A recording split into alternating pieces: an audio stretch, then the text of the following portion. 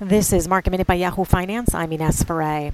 The markets today were in the green with technology and communication services stocks leading the gains. Taking a look at some of the big tech names, Amazon, Apple, and Microsoft were all higher today.